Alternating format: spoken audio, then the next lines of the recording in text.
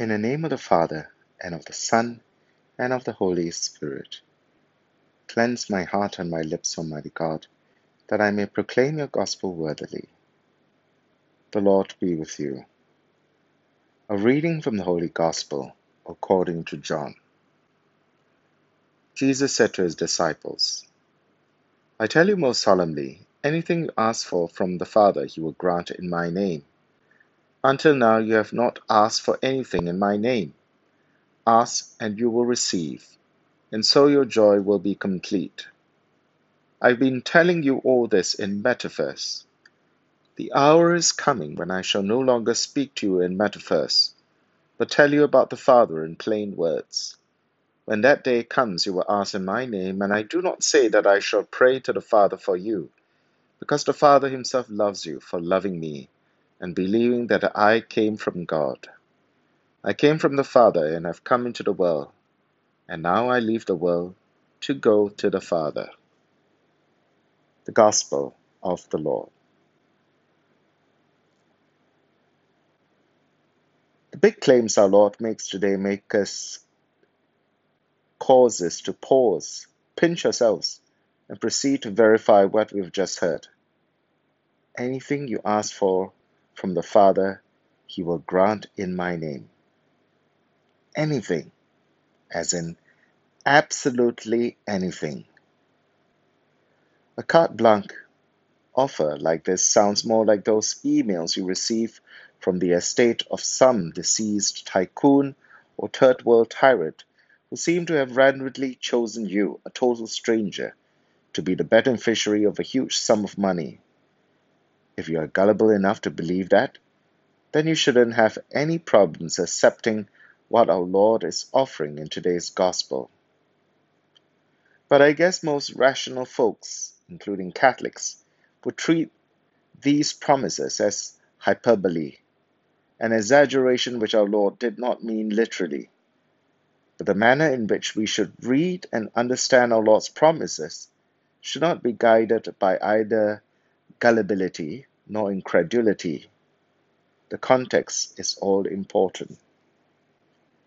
The passage is found in the last section of the lengthy farewell discourse, our Lord's last set of teaching before he willingly submits to his passion. The discourse centers on two topics. First, our Lord continues to teach about the Holy Spirit, who will reveal the divine mystery of our Lord and his mission to the disciples left behind. Second, our Lord goes on to speak of the change that will take place after his departure. Momentary sadness of our Lord's departure will give way to everlasting joy. These two themes are essential to us, understanding what our Lord says about asking anything in his name. Before our Lord's death and resurrection, the disciples were filled with questions. We see the importance of a Socratic method in the style used by St. John to move the discourses of our Lord forward. The disciples would ask questions, and then our Lord provides the answers. But this would change after the resurrection. Being able to see our Lord again after the resurrection, their joy will be complete, and they will no longer ask anything of our Lord. His resurrection will be the ultimate answer that will put an end to all questions about the Lord and his mission. The disciples would truly understand him and the meaning of the cross through the action of the Spirit of truth. Through the Holy Spirit, the risen Lord will draw disciples to share his communion with the Father, and an indication of this new relationship will be their praying to the Father in Jesus' name.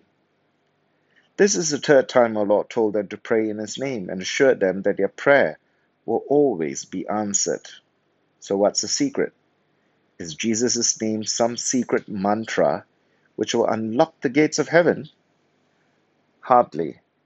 To pray in Jesus' name is to pray in union with him, who is completely obedient to the Father's will.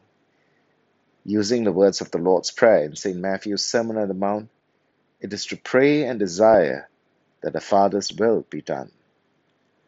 So here's the secret of the efficacy of prayer.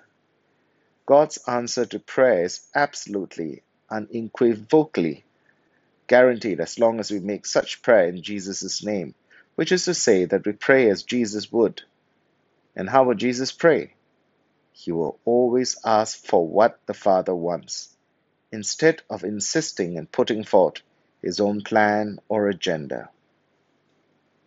There is no magical formula that guarantees that we will get whatever we ask for, no matter how frivolous and self-absorbed the request may be.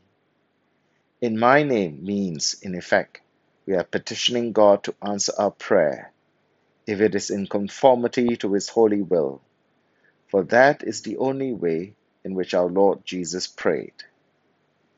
It is good to remember that God, in his infinite goodness, gives us countless favors and blessings even without our asking for them. He knows better than we do what we truly need. When we get to heaven, we'll look back and see all the good things that the Lord has done for us, even though at the time it did not occur to us to ask for such things. God is our loving, provident Father. So, if God already knows what we need and is already giving us what we need, even when we do not ask for it, why pray? Simple. Prayer doesn't change the mind of God, it changes us.